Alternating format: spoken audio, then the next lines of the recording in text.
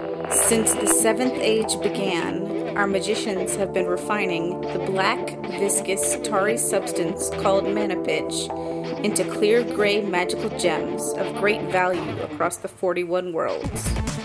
Almost as long ago, explorer mages discovered a limitless supply of that raw material here beneath our fair coastline and built Mana Pitch City to exploit their find. So much raw magic, however, twists the very planes of existence, causing aura surges across the city and its citizens. The city filled with unlikely events and improbable people, as reality seemed to glitch. Over the centuries, Mana Pitch gained a new name, known to all and used by most.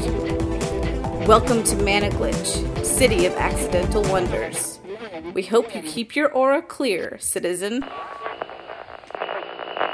Glenn 755 here. You are hearing Mana Glitch City Underground on a Z frequency of 2308. Broadcasting by Net, Info Tower, and Data Scry every open period, we have what you need to know how to keep your aura clear in the City of Accidental Wonders. Today is the 16th of Daywain, year 714 in the 41 worlds. So, Witch Month and Harvest End were pretty bad cohorts, thanks to the raids by the Ministry of Order. We could afford to lose the people they got, but it took a while to reassemble our equipment. Slippery Adams got a new dark routing setup that got us back into the info towers and psycho bands. No way they're gonna find us again. And the timing couldn't be better. I've got some news for you that no one south of the Scar is cleared for. Well, now, the Council knows because they planned it, the Royals know because they agreed to it, and the Cybercasters sure as bitch know because they're making it happen. Cohorts, the rune portals are opening again. That's right, the same rune portals that caused the Scar in the first place. Oh, sure, the explosion killed thousands of people, cut a huge chunk out of the city, and rattled the planes around our little world for over a decade, but the city wants its trade partners back, so buckle up. Who knows? Perhaps it'll be just like the good old days when you couldn't light a cigarette around here without 2 protective amulets and a hectowatt aura screen. Now, I won't deny that some of the 41 worlds have been practically unreachable for years. Even transbeams and ether ships have trouble getting safely to some of the most remote stops. And assuming the city holds together, there's gonna be lots of opportunity for a clever or lucky glitcher once the portals are back up. So keep your eye on your aura, and be sure to be in contact with the right people when the announcement goes public.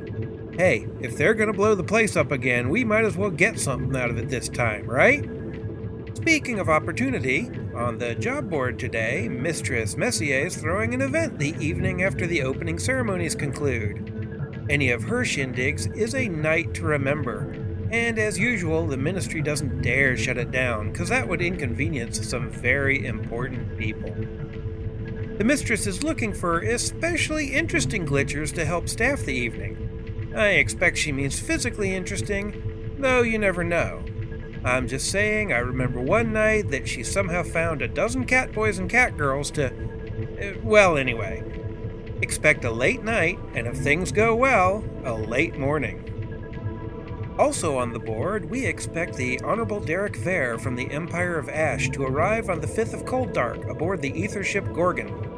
No coincidence that's a couple of days before the portals reopen, cause High Minister Schaefer's staff leaked the Council's plans to select allies. The passenger list also includes Lord Timberlane of Plaisir, and more interestingly, some refugees from Terra Epsilon who've been trapped on this side of the 41 worlds since the portal blast. My connection says 1 or 2 of the Terrans are hoping to take home...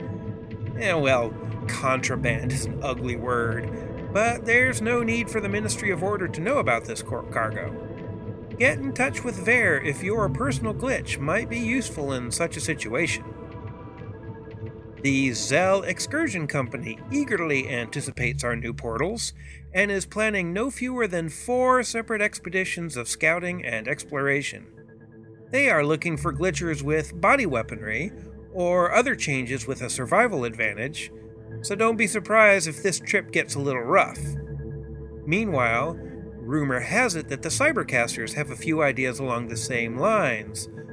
But if you're planning to talk to them, I suggest you not go marching bold as brass into the temple's front entrance. You know how they are.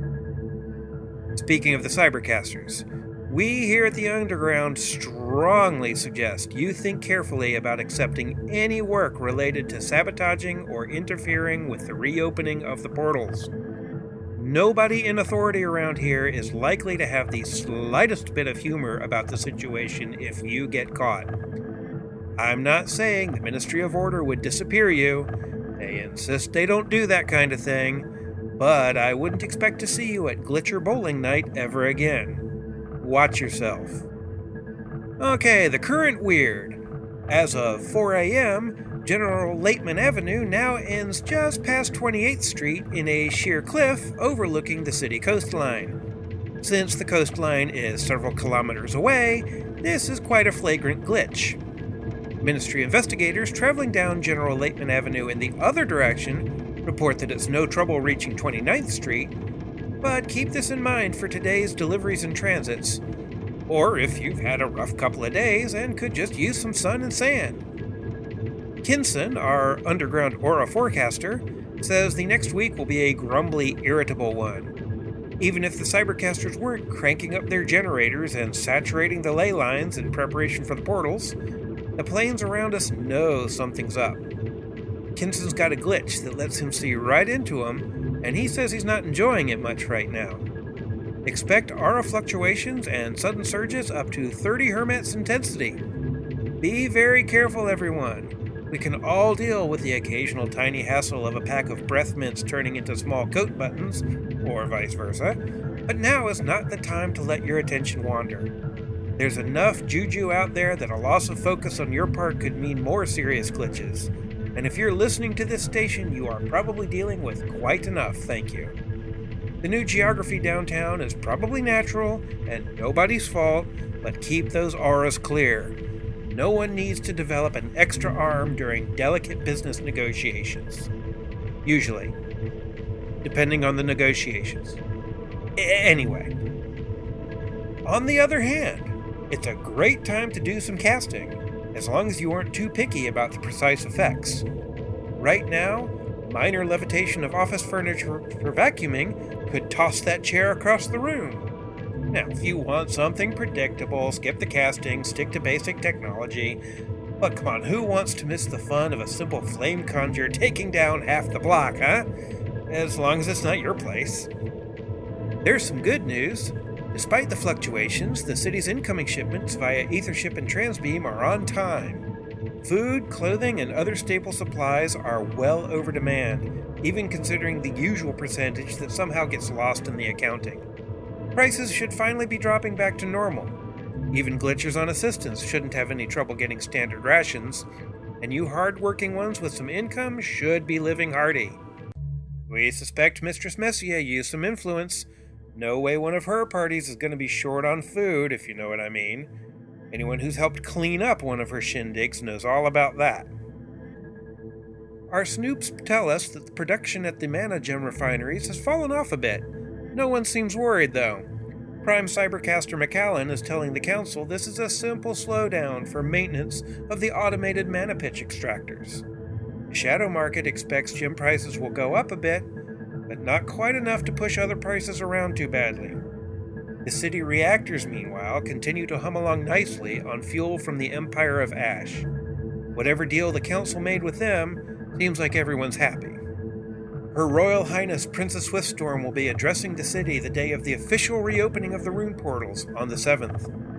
We don't even need our sources to predict a long speech about the glorious future of the city, the usual call for changed and unchanged citizens to cast aside their differences and work together in harmony, and a few thinly veiled insults for the Council, especially High Minister Schaefer.